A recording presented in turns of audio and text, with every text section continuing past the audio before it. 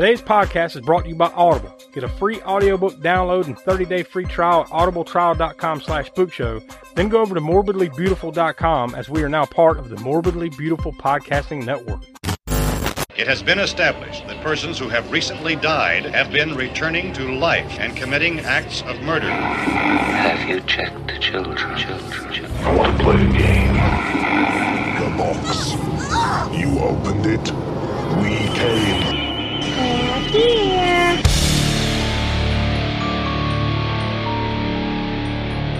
This is the All-American Spook Show.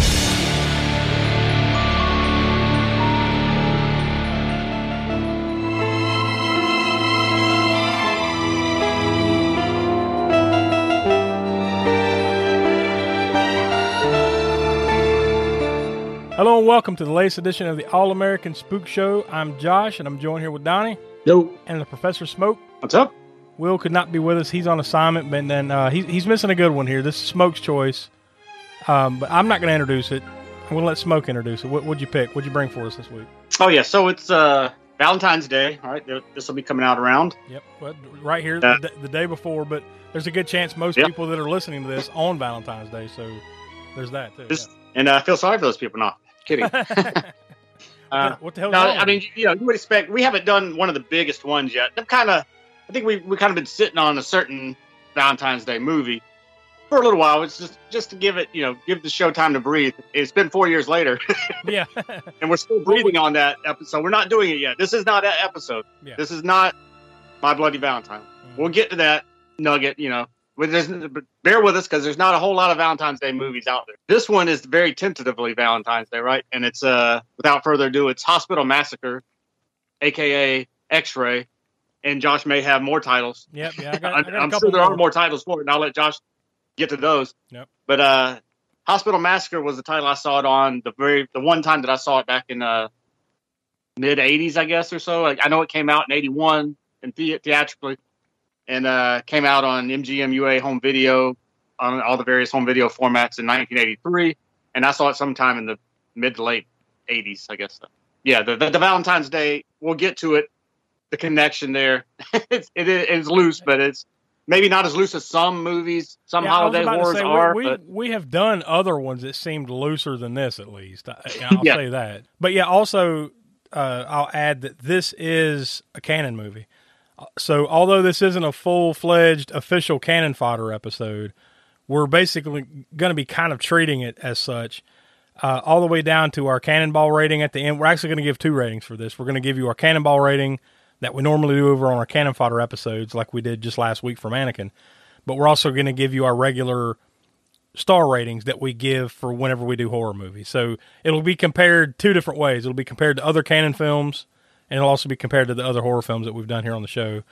And also, we're going to have a special added bonus Cannon Chronicles with Austin Trunick, author of the Cannon Film Guide, Volume 1 and 2. Out on Amazon or wherever else you get your books. But we'll have that here in just a few minutes. But I guess, before we dive into it and give you the background and give you Cannon Chronicles and all that stuff, we'll go ahead and toss to the trailer.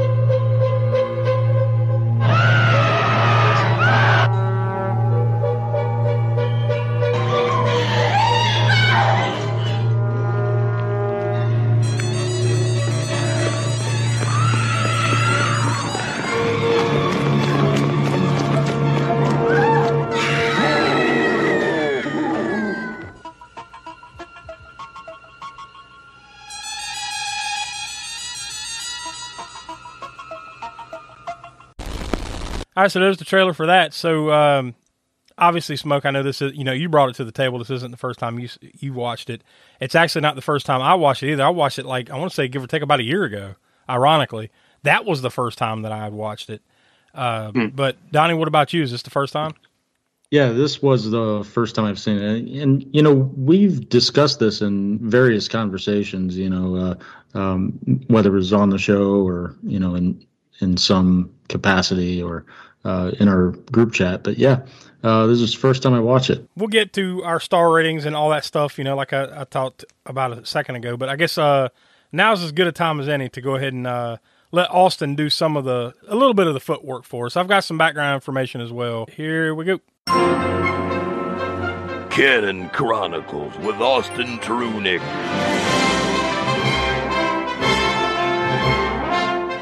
Happy Valentine's Day, Spook Show listeners. I am Austin Trunick, author of the Canon Film Guide books, and I'm here to talk about their slightly Valentine's Day themed slasher X-Ray from 1982. Now, this is a movie that I know better under its more descriptive and straight-to-the-point U.S. title, Hospital Massacre. This was not only the title I rented it under in its old MGM VHS release, but the one that it played under at drive-ins around the country, usually as part of a horror double or triple feature. If you look through old drive-in listings from the fall of 1982, this played with everything from Halloween to Zombie to, weirdly enough, the Christmas-themed Silent Night, Bloody Night, which Canon had recently re-released under the title Death House. In its earliest marketing, this movie was going to be called Be My Valentine... or else! ! Now, after New Year's Evil failed to do the ticket numbers that Canon hoped for, they thought it might be a bad business idea to tie their movie too closely to a specific holiday, and thus it became Hospital Massacre in the US and X-Ray everywhere else. Early advertisements listed Jill St. John as the star of the film, who was best known for playing the lovely smuggler Tiffany Case in the Connery Bond film Diamonds Are Forever. She dropped out and was replaced with Playboy playmate Barbie Benton, who spends much of this movie either running, screaming, or getting stared at in creepy ways by literally every other character in the film. Being set in a hospital, the kills in the movie are appropriately doctor-themed and, I think, relatively creative. Director Boaz Davidson was one of Canon's most trusted guys. He created the hit Lemon Popsicle series for Golden Globus when they were still in Israel, and then remade it for them as The Last American Virgin once they came to the U.S. He directed a wide variety of their movies throughout the 1980s and early 90s, including Going Bananas, Salsa, and American Cyborg Steel Warrior. Nowadays, he's a big-time producer with Millennium Media. His name's on everything from the Expendables movies to the latest Rambos to the Nicolas Cage Wicker Man remake. Given what little plot this movie has to go around, I'm going to refrain from commenting on it and let the guys discuss that. I will say that this is not one of the better slashers from this period, but it's also not one of the worst. I think that the fact that it's competently made sets it above a lot of the really cheap stuff that was being pushed out on video at the time. Even out of the few slashers that Canon produced, I much, much, much prefer New Year's Evil to Hospital Massacre, aka X-Ray. So if I'm going to rate this one, I'm going to give it a 2.5 out of 5. It's a wonderfully average film. And with that rating on the record, I am signing off today. Until next time, and happy Valentine's Day. So there you go. We thank you for that, Austin. It's always cool to get his wealth of knowledge here on the show, when we talk about these Canon films. So, like I said, we encourage you to go check out all of our past Canon Fodder episodes for the lineup of movies that we've done there. And like I said, this is kind of 1 foot in, 1 foot out on that. So you just get a little taste of the Canon Fodder there. And like I said, just last week we did Mannequin, which ironically this is more Canon than Mannequin was, because Mannequin was one that was put out by it was done by 20th Century Fox, and then Canon put it out worldwide. This one was actually a Golden Globus production, produced by Canon and put out by Canon. So we're kind of mixing up the themes and everything the last 2 weeks, but you get the point.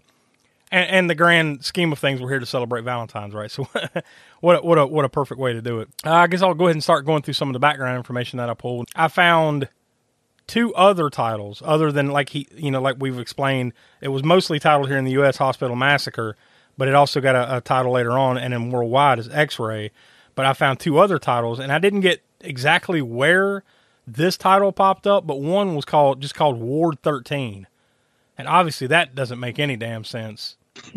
If you watch the movie, right? Like, even if you were going to say like, well, that's where the things happened at, I don't remember them saying, if either of y'all do, I don't know, where exactly things were happening in a hospital other than the floors, right? Like 8th floor, 9th floor and all that shit. But I don't remember anything about a ward, but except other than sending her back to the crazy ward with those hags. Yeah. Maybe that was Ward 13. I don't fucking know. I don't remember the number. Well, there seem to be a lot of just, we'll get to it, I know, but there seem to be a lot of mentally challenged people.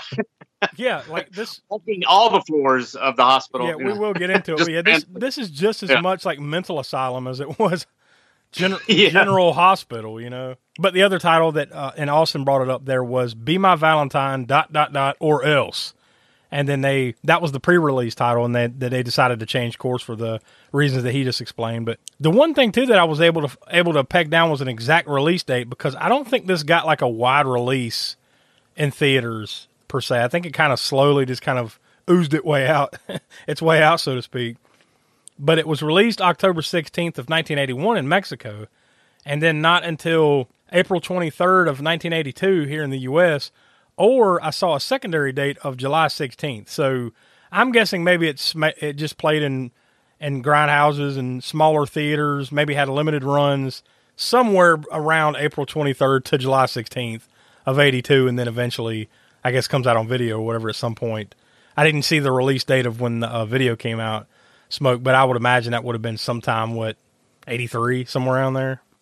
Yeah, well, I know. Yeah, I don't know the exact date, but I do know that I have a copy of this on a CED disc that MGM-UA put out, probably the same time they put out the beta and the VHS, which was 1983. Okay, well, at least the CED disc was 83. So that jives with, especially the time frames of video releases and stuff back then. It would have been well after any kind of theatrical run. But it was produced by Golden Globus Productions, of course, and distributed by Cannon Film Distributors.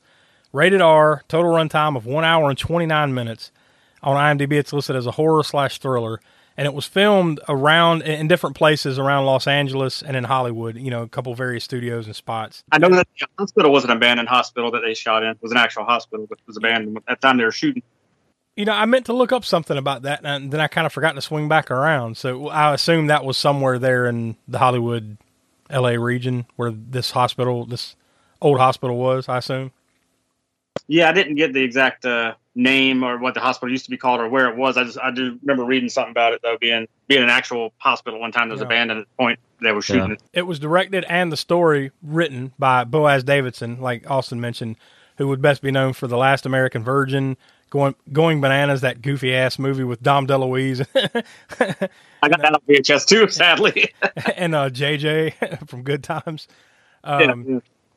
He also, honestly, these days, he's more known as being a producer for New Image and then Millennium Films. And, Austin mentioned some of that stuff there, like the newer Rambo movies, Expendables, stuff like that. I mean, his name's on a ton of stuff all the way up till, very recent stuff, and he's still active today. Also, the screenplay was done by Mark Bem, who worked on or wrote the movie Help, the Beatles movie in the 60s. Someone Behind the Door, that was...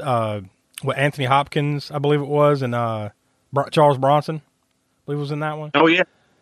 He wrote that. He also wrote 2 god-awful Cannon movies, Lady Chatterley's Lover and Nana. Oh, just wait. Wait, my friends. Just wait. I always tell y'all when we do Cannon Fodder, there's worse. I just named 2 of them right there. So you've had the displeasure? I haven't seen it yet, but you've seen I've seen both. Nana? Yeah, I've seen Lady Chatterley's Lover and Nana. I remember seeing Lady Chatterley's Lover probably back on Wacky Not Supposed to, watching around the, trying to sneak a peek in them. Both of those movies are just like that. They're movies that, obviously are like the adult, like period pieces. But yeah, they're just bad. Just bad. just wait. Like I said, this movie stars Barbie Benton as Susan Jeremy. Now, once again, Austin brought up that she was a Playboy playmate. She actually also lived with Hugh Hefner for many years, like 6-7 years, through the late 60s, early 70s. I guess she was one of his... I don't know if the dude ever actually got married, did he? Like, wasn't he kind of just... I think he was married, like, once, maybe twice. But for the most part, he always just had, like, a playmate that was just living with him for a while, and then that one would move out, and then another one would move in kind of thing, right? That was always his thing, I guess. But she was one of them back in the late 60s, early 70s. She played on a good handful of episodes of Love Boat, Fantasy Island, tons of TV. Then eventually at some point in the 80s, early 90s or so, she just got out of show business. I think it was around the late 80s. She just left the business completely. It also stars Charles Chip Lucia as Harry. He would probably be better known, possibly, or at least as known for people that would be listening to this podcast, as he had a small role in Society, one of Smoke's favorites. Singanor. I've never seen this movie, but it looked wacky as hell. Singanor. I have. That's a fun one that we definitely need to get. Actually, it's a sequel to a movie called Scared to Death, which was a sort of low budget, kind of underrated little horror movie with a creature. I don't want to give away too much about it. Just say it's got a creature in it. Okay. Creature feature mixed with a slasher kind of thing. But Singanor was sort of a sequel to it that is wacky and it's out there, and it's got David Gale from Reanimator. Yeah, I saw that. Yeah. That's what it looked like. It looked crazy, like kind of nutty. And it is prime for our new series that we will at some point mention that we're doing, but it's prime for that. Yeah. So yeah. And also he was in The Hand That Rocks the Cradle. Tons of other TV shows and movies and stuff, but those are some of the ones that stood out. And then of course you have John Van Ness as Jack. He was in Tourist Trap, The Hitcher, Alligator 2, The Mutation. Once again, tons of other TV roles and small roles in movies and stuff.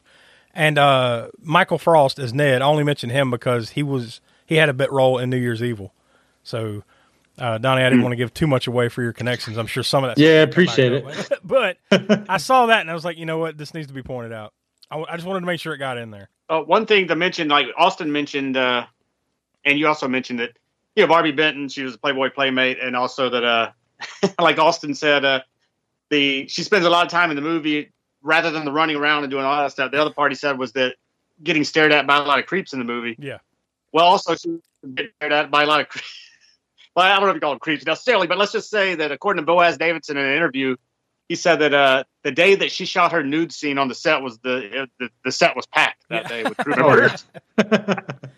I don't doubt that. But yeah, we'll get into the gratuitousness of it all with her. It's intermission time. Time to pause and refresh at the snack bar.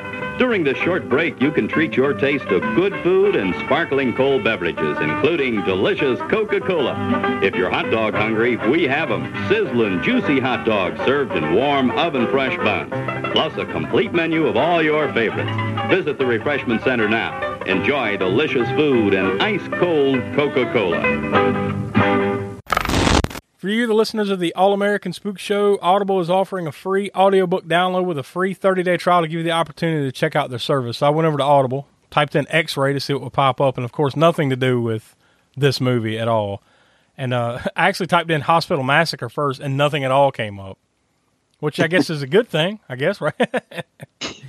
Yeah, there hadn't been any Hospital Massacre. Yeah, in a real world scenario, that's a horrible thing. But I did have a few things to come up here when I typed in X-Ray. We've got A to Z Mysteries, the X'd Out X-Ray, The Art of X-Ray Reading, How the Secrets of 25 Great Works of Literature Will Improve Your Writing by Roy Peter Clark. That one's a little over 8 hours long. Then we've got, X-Ray Vision, Ginger Baker, The Man, Myth, and Legend by Jeffrey Giuliano.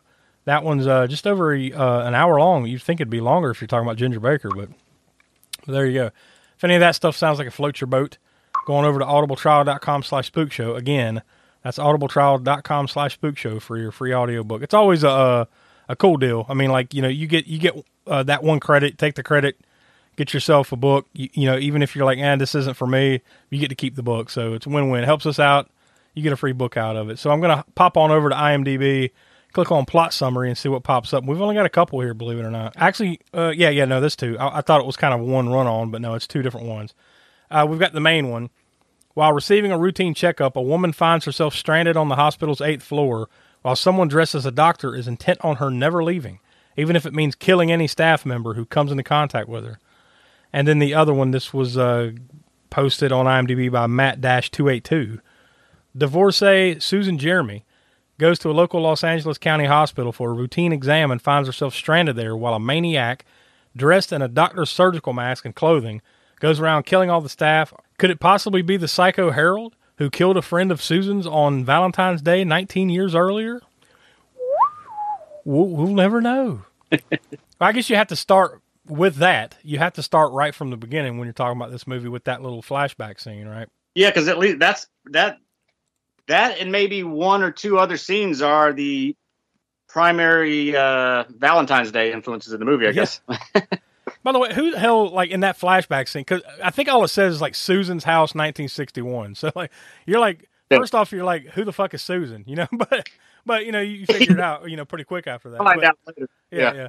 But, like, who decorates their house out for Valentine's like that? Like, you know, like, I can see if it was Christmas or, I don't know, you know, a few other major holidays, Halloween, maybe even July 4th, but is it common even back then to decorate your house out for Valentine's like that? I mean, I never did. I don't know. Maybe I was. No. I didn't think so. Maybe I'm in the wrong then. Yeah. Probably say no. I don't remember once ever any kind of decorating for Valentine's. Maybe unless like all I remember about Valentine's was school. You know, when you're a kid going to school and giving out your little Valentine's and getting Valentine's and candy with the Valentine's. That was basically what I remembered as a kid at that age that they were about Valentine's. And I don't remember that really being about the Valentine's, you know, as a kid. That was more like, what kind of candy am I getting, you know, kind of thing. Yeah. Yep. But yeah, that's about it. But yeah, I just found it funny that they just had, and there was Valentine's everywhere. It's like they were just mailing it in, like, or telegraphing it in, whatever. Like, hey, look, Valentine's. Even though that was the only moment pretty much that had anything to do with Valentine's the rest of the movie, right? Like, other than we'll get to that part. That I the guess. Hospital is decorated, right, in some spots as Halloween. Yeah. Well, the gift that she gets at the hospital a little later. Yeah. the killer leaves for her, you know, we'll get to that part.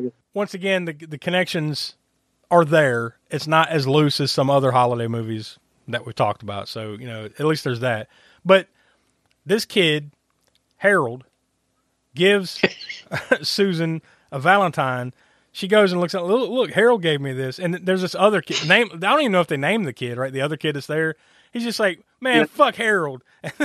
They ball up the Valentine and throw it down and laugh. And then she's like, all right, I'm going to go in here and get a snack. And then, like, she comes back and that kid is just straight up hung on a fucking coat rack. Like, was he impaled, hung? I don't know what happened to him, but he's just hanging there dead on a coat rack. And man, Harold, well, we didn't mention this yet, but Harold was outside the window the whole time watching her get the Valentine, crumble up the Valentine, throw it on the floor, and then as she leaves to go.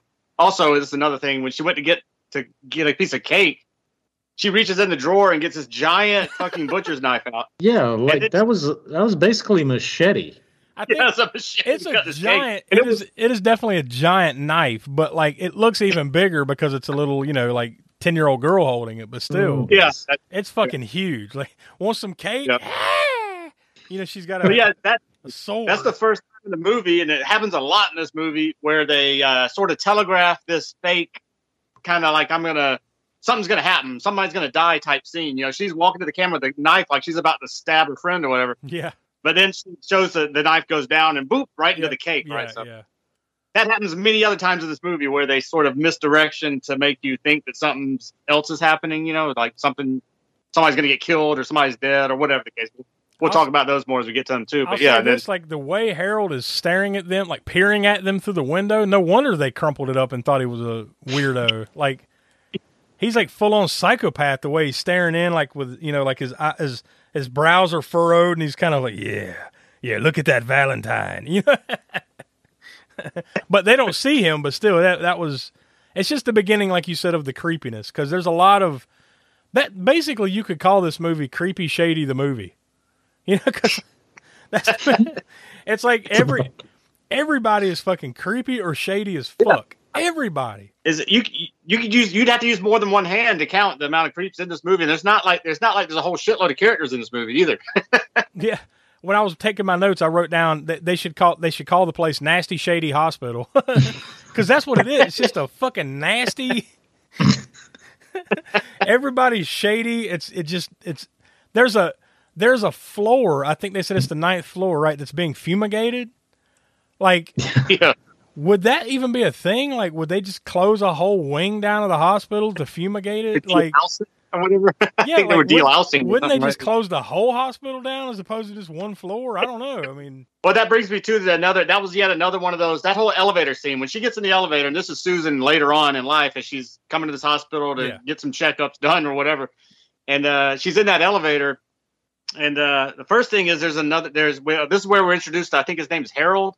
Mm-hmm. One of the sort of mental cases walking around the hospital, right? No, his name's Harry, and we'll get into that a little bit later on. Oh, Harold. No, that's right. Oh, wait a minute. Is there more than one? I mean, I'm talking about not the doctor, but the guy drinking the liquor and random scenes. Drunk. Oh, the hamburger elevator guy.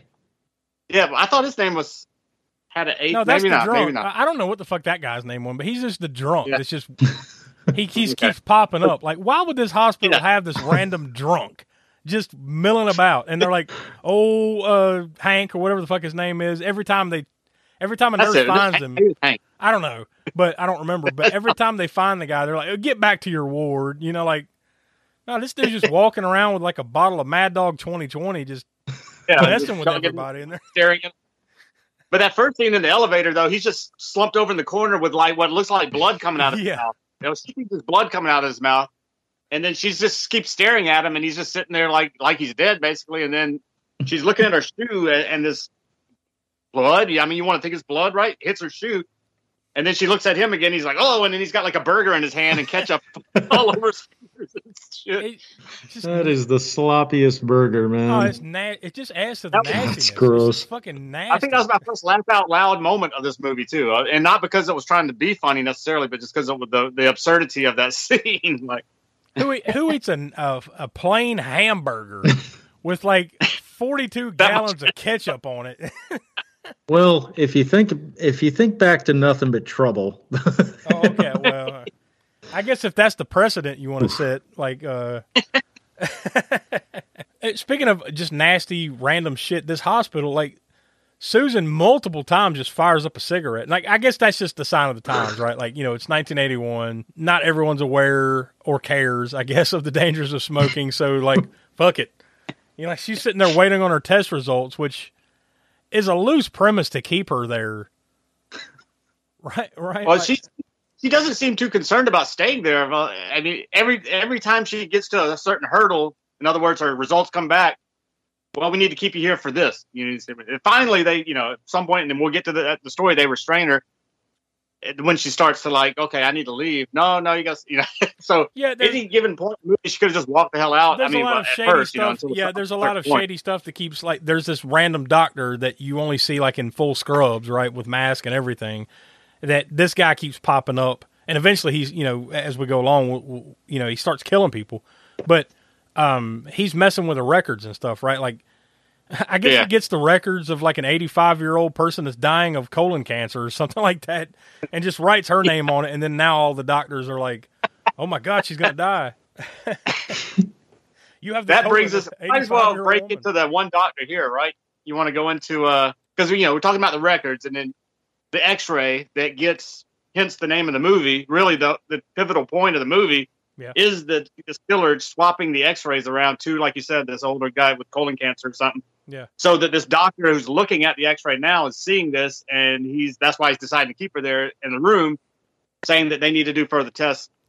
And so I'll let you take over for well then it just then it just becomes a thing where they're restraining her like at all times. Like, they're not like, "Yeah, we need you to stay here because we're trying to work this out." No, they're just they eventually ratchets up to the point where like they have to like tie her down to a table just until we. That's it. You're if you don't calm down, we're gonna have to do surgery. Like, Jesus Christ, let's slow down and figure this out here. But they put her in a room, And once again, this is a sign of the times. Like back then, especially, there would always be like a kind of a community room thing, right? Like not everybody has their own room. Like you're just in a room with X amount of people. You know, there might be 10 other people in there or whatever. And there's 3 other ladies in this ward that she's in. Or I guess I could say, I guess it's safe to say there's 2 other ladies, and then I don't even know what the other one was, what the hell that was. You got the spoon lady, Yep. old scowl face, and the trans woman with the rosary piece. But they don't explain that at all. It's like if it's a trans lady, that's okay. But like they're just like it's just randomly like, no, that's a dude dressed like a woman. Like, but they don't explain it. There's no just there. Yeah, she's just there. And then, like you said, the spoon lady, which kind of looks like an old gypsy or something. I don't know. Yeah, what the hell she that's was. exactly what I was thinking of. Yeah. And then bitch face Bessie or whatever in the bed with her. They are the face of this movie, and they pop up at such random times for no reason whatsoever. Continuity be damned. Like, doesn't make any sense. Like, there's one of the scenes where they're walking around and on that fumigation floor, and then I think Susan is, and then she turns around and those 3 women are there again. Like, they're always together. Yeah, they're all 3 walking down the smoky, fumigated hallway, and they're looking for her doctor. Her doctor is one of the. I think that's one of the first kills, right? Her actual doctor, Susan's. Dr. Jacobs. Yeah, she gets offed and like stuffed in a closet or something, in a locker. Stuffed in a locker. Yeah, and that's where the janitor eventually comes along and finds her, right? Hanging upside down in the locker on the fumigation floor. That whole scene's like I said, there's more of those misdirection scenes, as I mentioned, the one in the elevator with the hamburger or the bloods. It turns out to be ketchup, and then she opens up the elevator on the 9th floor or whatever it was, and then boom, the guys with the gas mask come out and they scare her again. those gas mask guys. You were fumigating you. Then later when she's down there on those floors and there's the was it when the janitor finds the body that there's like a can of paint spilled? Yeah. Or something like that. It looks like blood again. So there's all these misdirection things. It's like a sheet. It's a sheet over something that, at that point we already know there's like a mannequin for some fucking reason. Yeah. Under a sheet. And then when he comes in, it looks like blood is pouring down. He pulls it back and there's a paint can under there. And that's when he finds her. But then the dude in the scrubs that's running around killing everybody, I think that's when he grabs a hold of him and sticks his face in the sink of acid, right? Acid. Why? Yeah. Why is there a sink of acid? I mean, at least that memorable scene, and I thought of Jason X, right, where he sticks the girl's face in that cryo thing. At least that made a little bit of sense, right? Like it's science, and you're on a ship and everything. But this doesn't make any sense. Like it's just in some kind of defunct laboratory or something, I guess. Maybe it's a janitor's room. I don't know what the fuck that room is. And there's also a pretty terrible acid face effect too. After he comes out, he's just got a couple of latex, I don't know, just things pasted on his face to make it look like he's got burns. Yeah, and it looks like he's spitting out applesauce, like bleh. Yeah. But then we come to one of the pivotal moments of the film, I think. The uncomfortable, gentle caress medical exam, which is legit because I'm sitting there, I'm like, Jesus, this is taking forever. After it was done, I went back. It was roughly somewhere between 6 to 7 minutes long of just him examining her and nothing else is going on. It's like, we're going to stop this movie right in the middle and we're going to make you look at Barbie Benton. That's all that was. Dude, before that scene starts, how did he, first he told her to get undressed. When he walks in the room, he's like, oh, I need you to get undressed. And she's like, at first she's kind of like, what? And then she goes with it, but she goes behind this partition that he's got set up with a screen in front of it, but a really bright light behind it so he can see the silhouette of their... Like plain as day. It's like one of those Bugs Bunny gags. Yeah. He's getting changed behind the curtain and there's a wolf that walks in with his eyes bulging out like, woo! Yeah. And then she comes out. But I think the creepiest move of all, I mean, the whole thing is kind of skeevy, but the creepiest move during all that is when she's naked, mostly naked, and she sits down on the table, and then he just gently caresses her hair and puts it in front of her shoulders, Like, this has nothing to do with an exam. He's just like brushes her hair like, yeah, that's right. And then, puts it gently on her shoulder. That's right. Yes. Yeah, it's time for medical stuff. I forgot. Medical. Yeah, it's pretty, but then she just, like, does her vitals, like checking her heartbeat and checking her blood pressure, but she's totally naked. It's like, this is how we do it at this hospital. Yeah, oh yeah. I don't know what hospitals you got to before, but this is how we do it. And meanwhile, like, she might be dying of colon cancer or whatever the hell. They never say what is wrong, like supposedly wrong with her, do they? Like, yeah, it just looked like she had worms or something. They just stare at the X-ray, like every time. Like they just, yes. But they never say what could possibly be wrong. Just that this isn't good. That's the only conclusion you come to. But when he's doing the exam, he examines her from her toes up, like very slowly. I don't know if this is the way you would do this if you think someone's dying of colon cancer, right? Like I don't know if it comes with a foot rub and the gentle caress and everything. Boy, they really make you stare at it. I mean, which is not a horrible thing, right? I mean, it's there's that, but it could be worse. It could be like, here's the gentle caress exam of those 3 hags. So at least there's that. That's true. It could have been worse. You're right. What'd you think of the kill scenes? Like, I mean, I guess we can kind of go through them a little bit. Jack getting his head bone sawed off and then delivered in a box to Susan. Yeah, that's the other Valentine's Day moment I was talking about. It was delivered in a Valentine's Day box sort of thing with and then she opens it up and there's the head in there. And then the guy that's going around killing everybody, he's just gaslighting the fuck out of her this whole movie. But especially on that one, because he puts the dude's head in a box. She sees it, of course, freaks the fuck out. They bring her back into the room. They don't really address the situation. She's just like, there's a head in that box. And then, of course, he opens up the box and it's, what was it, flowers or whatever the fuck it was? The cake. I think it was a cake fully icing and everything. It was a cake. Yeah. What's going on? What's the twist here? And by the way, probably before we get any too further into the twist part, this is a spoiler-filled podcast. So if you haven't seen it, I mean, we've given away quite a bit, but we haven't given away everything yet. So if you haven't seen the movie and you want to, this might be a good time to pause, go check the movie out, and then come back, because we're getting to the twist here in a second. But there's not a lot of it makes sense in the way that, like, how would he know? Well, I guess he's posing as this person that's coming after her. He's posing as a doctor, right? How would he know she's coming there that day for these test results? I guess unless he's just creeping around until finally today's the day she's coming for these random test results. That brings me to another thing too, and I don't know if we're not necessarily going to give away the killer yet, right? No, we'll do that in just a second. Well, there's a certain scene where I'm not going to say who it is, that the killer does something, and we'll get does something to make you think that it's not going to be him. It's a blatant sort of thing, and I'll talk about it once we actually get to the reveal of the killer. I'll come back to this point. And that goes hand in hand with not only, like you said, that they make you think one thing throughout the movie and everything, but everyone, literally everyone, including pretty much her own daughter, is almost seen as a suspect in this, right? Like, I guess a smarter person than me could sit there, as you're watching this for the first time, and you could probably figure it out. And we'll explain why you should be able to figure it out pretty easily.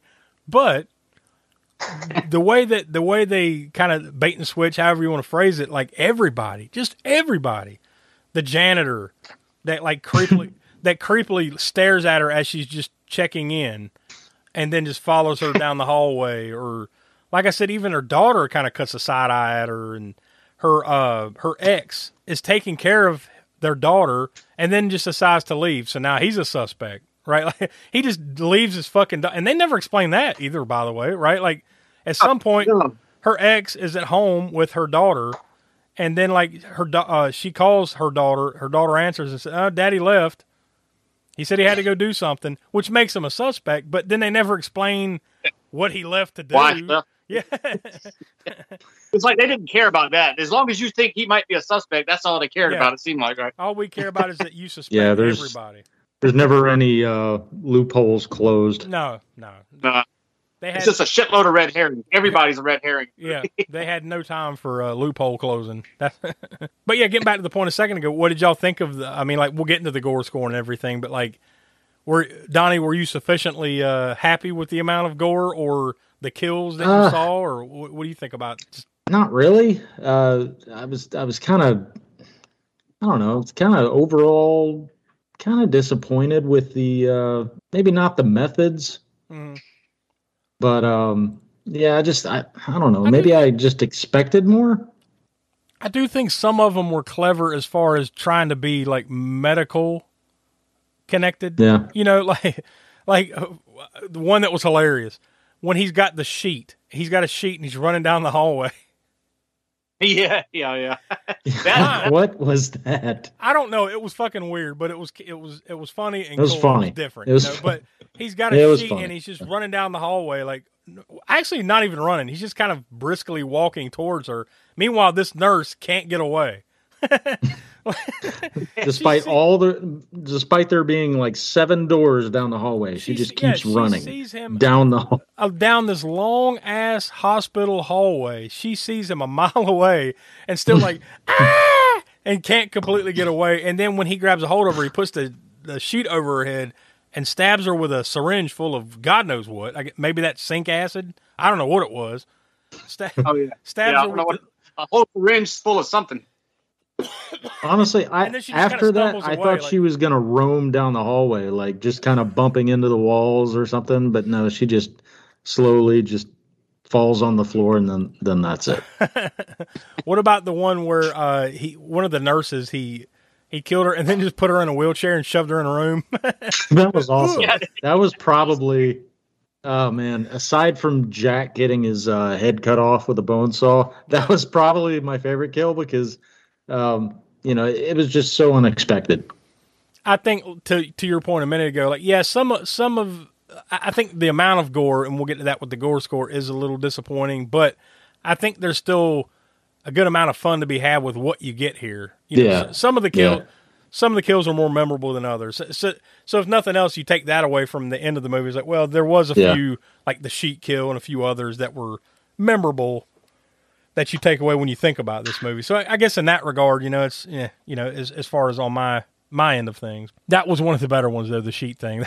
It reminded me. My favorite kill was probably the guy staring at the X-ray. I can't remember which doctor, he was looking at the X-ray, and then you hear something behind him or whatever, and then he's like looking at the X-ray again, and all of a sudden blood flies out of his mouth onto the X-ray, and then they cut to the scene again. There's like a knife had been stabbed through the sheet behind him into him, and he's like, it's like a saw. I thought that was cool. It looked like a hand saw, like a bone saw type of, I don't know what kind, some type of saw got shoved like completely through his throat and was like, as he's falling, they're ripping the sheet as he's falling. Yeah. But you can clearly tell, like, it's not like a prosthetic type of thing where they even tried to make it look like it was really going through his throat. It was just like beside his neck. As it went down, like, What about the one more random thing that I made a note of? The 3 guys in the total body cast. What the fuck was that? Yeah, I don't know. Like what? The guy wasn't even in bed. He was just in a chair. The other 2 guys on the side of him were in bed. So, he's like, just walk in. They're all like, like 3 guys. Like I guess that's what you do. It was such a Three Stooges moment. It's like 3 guys have just been in the worst accident possible, and they put them all in total body cast and stuck them all in the room with each other so they can't communicate. It made no sense. This movie is like totally absurd in certain moments like that.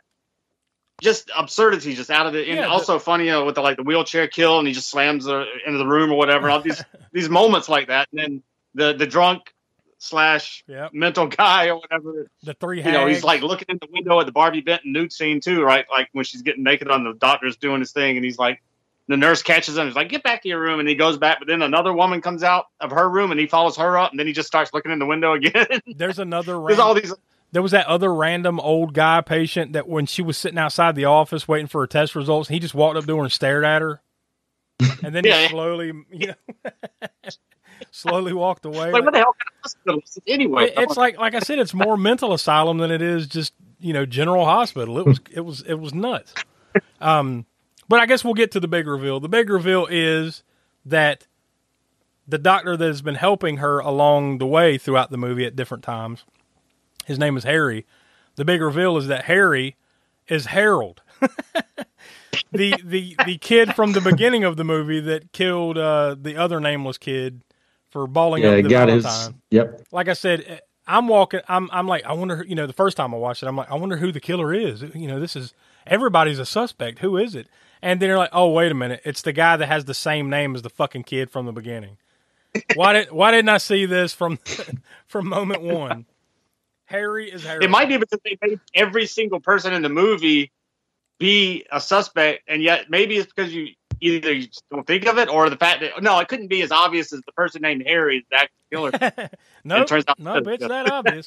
But the part, to get back to that point I was talking about before, where they throw you off the trail of it being him, is whenever the secretary's in there typing the thing up, blah, blah, blah, blah, blah, and she gets killed and is thrown in the thing. And then shortly after that, Harry walks in asking, hey, so-and-so, whatever her name was, and then she's not in the room. He's like, oh, and he sees, because the killer, after he killed her, put this paper in the typewriter, right? This other extra paper, right, that she was supposed to have been typing, swapped it out with paper.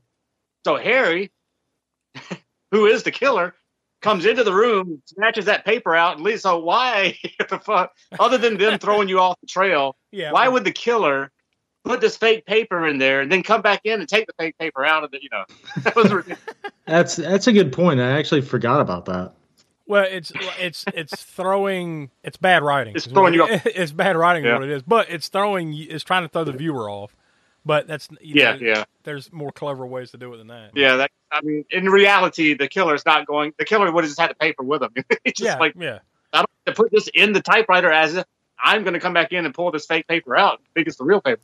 So Harry finally reveals himself as like, I'm that boy, and so there's a big chase, and that ensues. They fight back and forth and all that, and basically, remember I mentioned that Susan keeps firing up cigarettes throughout the hospital and various points in the movie. Well, smoking saved her life in the end, because that's how she took him out, was her cigarette lighter. By the way, how did he go up in flames? I forget. She spilled flammable liquid on him. There's a scene earlier on, the first time when she was chasing him, she was climbing up that ladder thing or whatever it was, a stair thing, and there was for some reason, there was this open container of flammable liquid up there, and she just dumped it on his head. Okay, now I remember. Yeah, it was in a beaker. I remember. Is it a beaker? Random flammable fluid in a beaker sitting open up there, or whatever. She poured it on him, and then later though is when they get to the flames, because after that, I forget what there was a couple of scenes of her fighting him off and getting away before you get to the flame scene. It's like a solid 10 minutes of it's like a 10-minute cat and mouse game. Once he really, once that flammable stuff probably would have dried up on him before she ever even got the lighter on him. But anyway.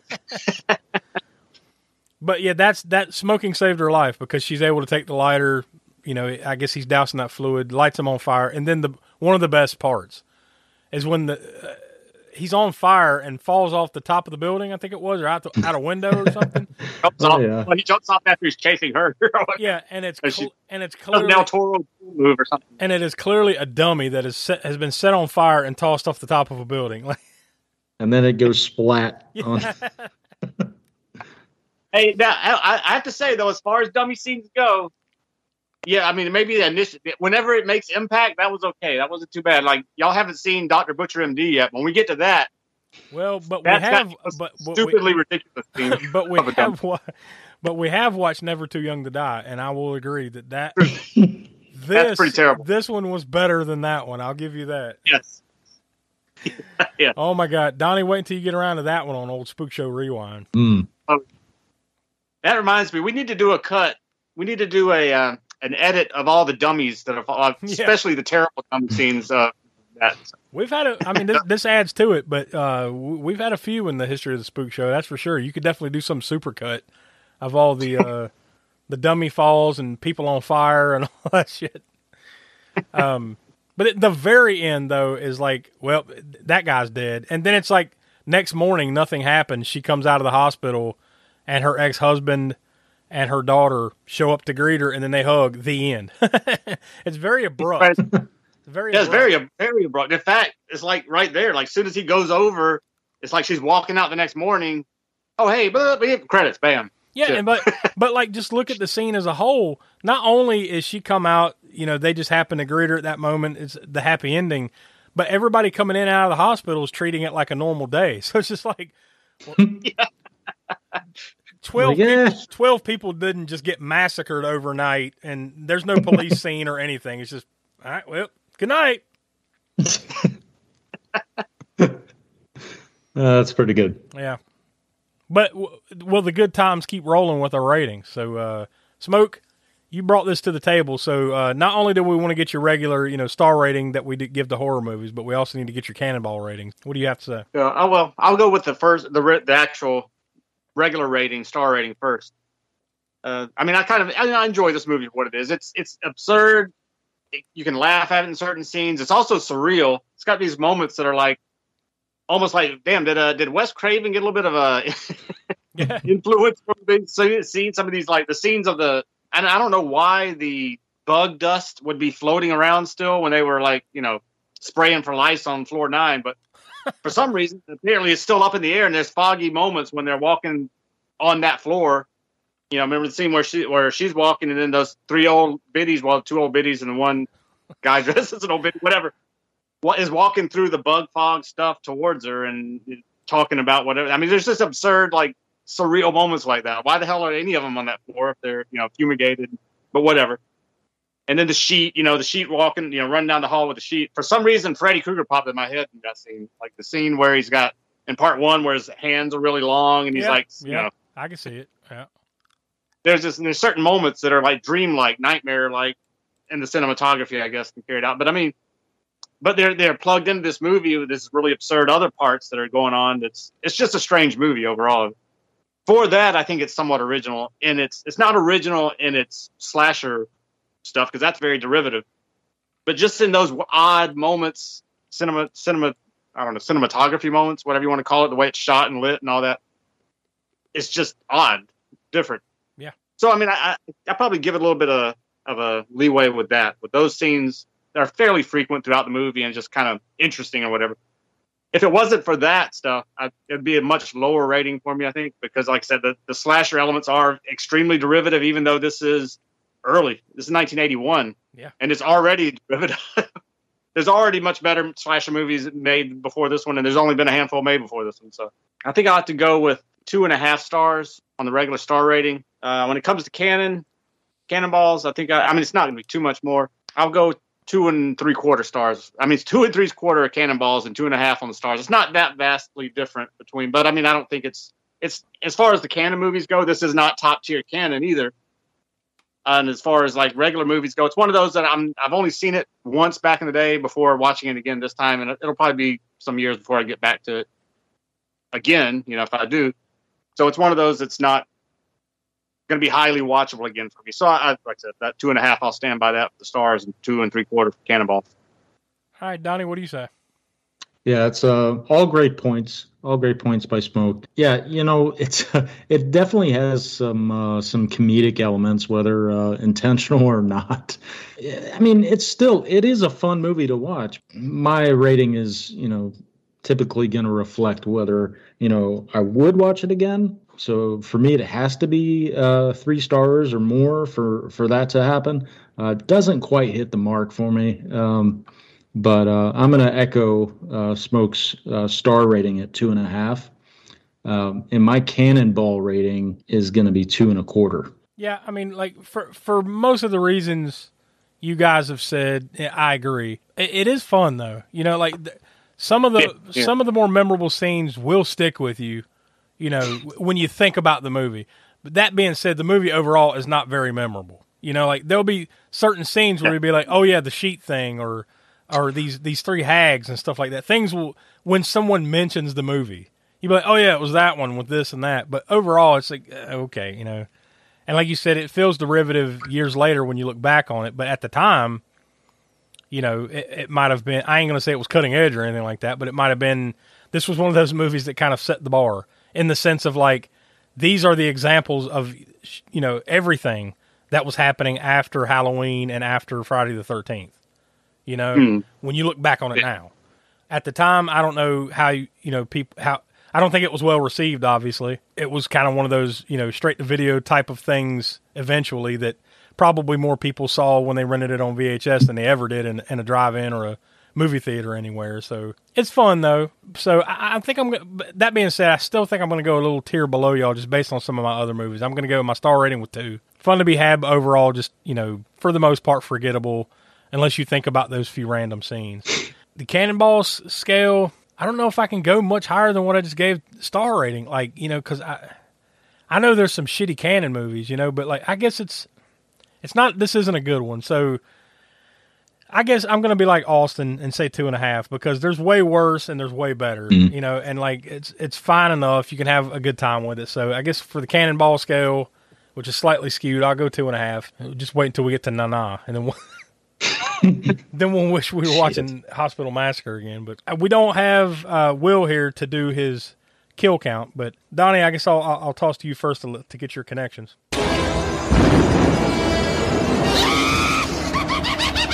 Connections from the crypt.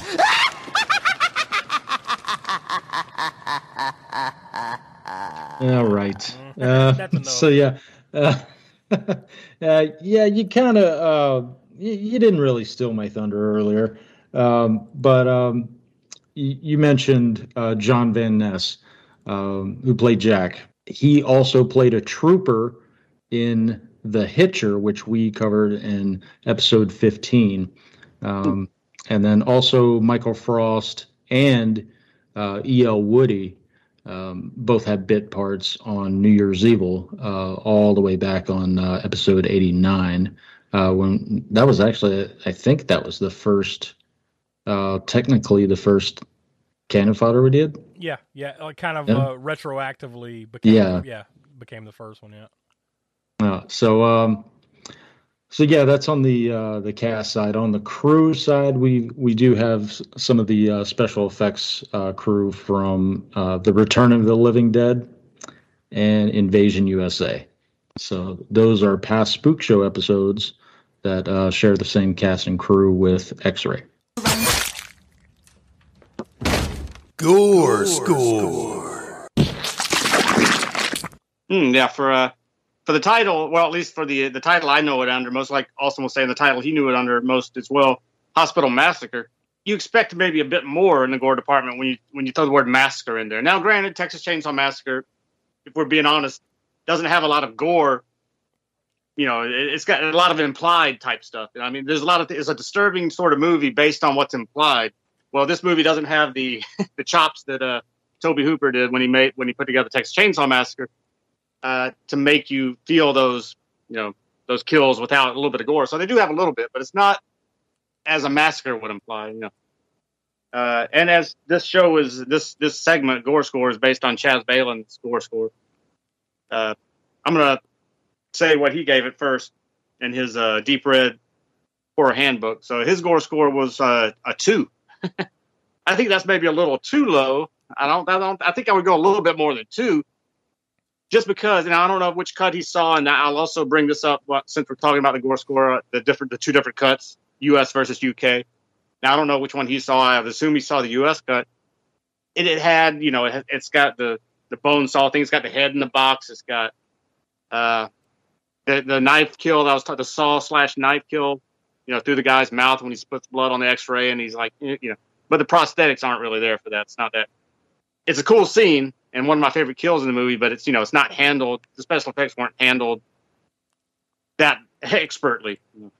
So I think it could have used a lot more gore in it. I think I'll give it myself. I'll give it a 4. I'll bump it up 2 more than what Chaz gave. He gave it 2. I'll give it a 4. But the cuts I was talking about, the UK cut, for whatever reason, and I don't know why they would cut this much out. Granted, everybody knows that the UK had the video nasties back in the 80s, which movies that were overly violent would get banned or would get heavily cut.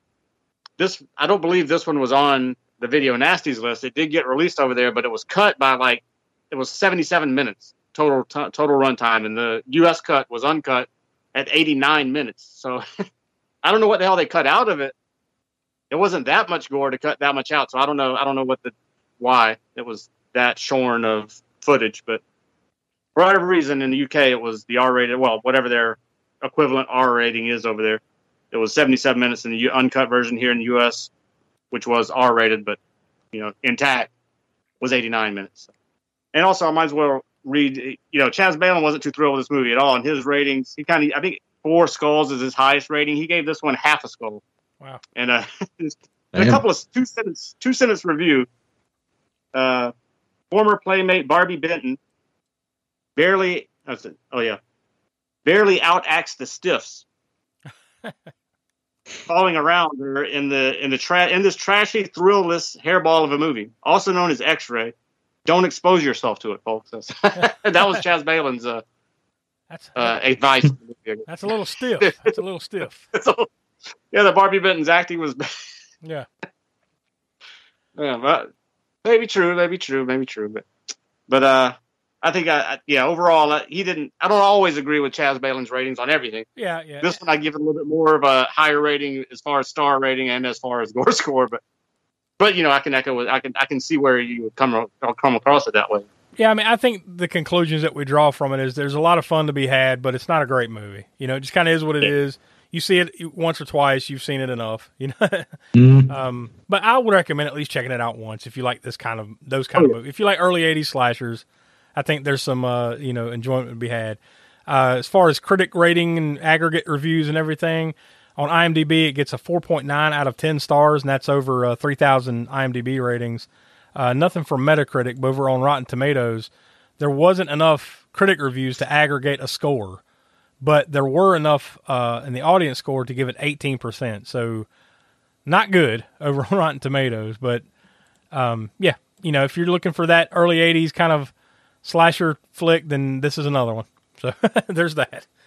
So anyways, moving on. Next week, we get back to regularly scheduled programming with our next Cult Corner. And this is actually one that we spun the wheel. We all nominated something, spun the wheel, and Smoke, you won this one. So what are we going to be watching next week? Yep. It's going to be the classic 1966 spaghetti western from Sergio Corbucci called Django. And you want to sing it? I know you're waiting for me to sing. As soon as you just said the name of the title of the song, like it was playing in my head, man. Django. So anyways, we're going to be, and this is actually another first for the Spook Show as well, is that we're going to be doing a full-on Western, and it's not like a horror-themed Western or anything like that. Like, this is a full-on Western flick, because I think the only other one was Jesse James Meets Frankenstein's Daughter. That's the only Western. Yeah. Well, I feel we'll find out next week, but I feel very confident we're all going to like Django more than we like Jesse James Meets Frankenstein's Daughter. So that's accurate. But this isn't something we're going to do very often here on the Spook Show. But when we get a chance, and we'll squeeze some stuff like this in, and Cult Corner was a good spot to do it. So I think that was a good pull with Django. And IMDb synopsis is a coffin-dragging gunslinger and a prostitute become embroiled in a bitter feud between a clan of Southern racists and a band of Mexican revolutionaries. So we'll see what's what next week when we travel down the old right on the border of Texas and Mexico to visit with our old pal Django. So we'll see how that goes. So you really can't say his name without singing it, Yeah, it's there. Whether you want to or not, whether it's in your head, whether you say it or whether you sing it, you still hear it. Yep, exactly. In the song. Exactly. Yeah. So, lots of fun to be had. So come back next week for our next Cult Corner, Django. And, of course, Will couldn't be with us, but he's usually around. And for Donnie and the Professor Smoke, I'm Josh. We're from the All-American Spook Show, and we encourage you to come back next week for Django.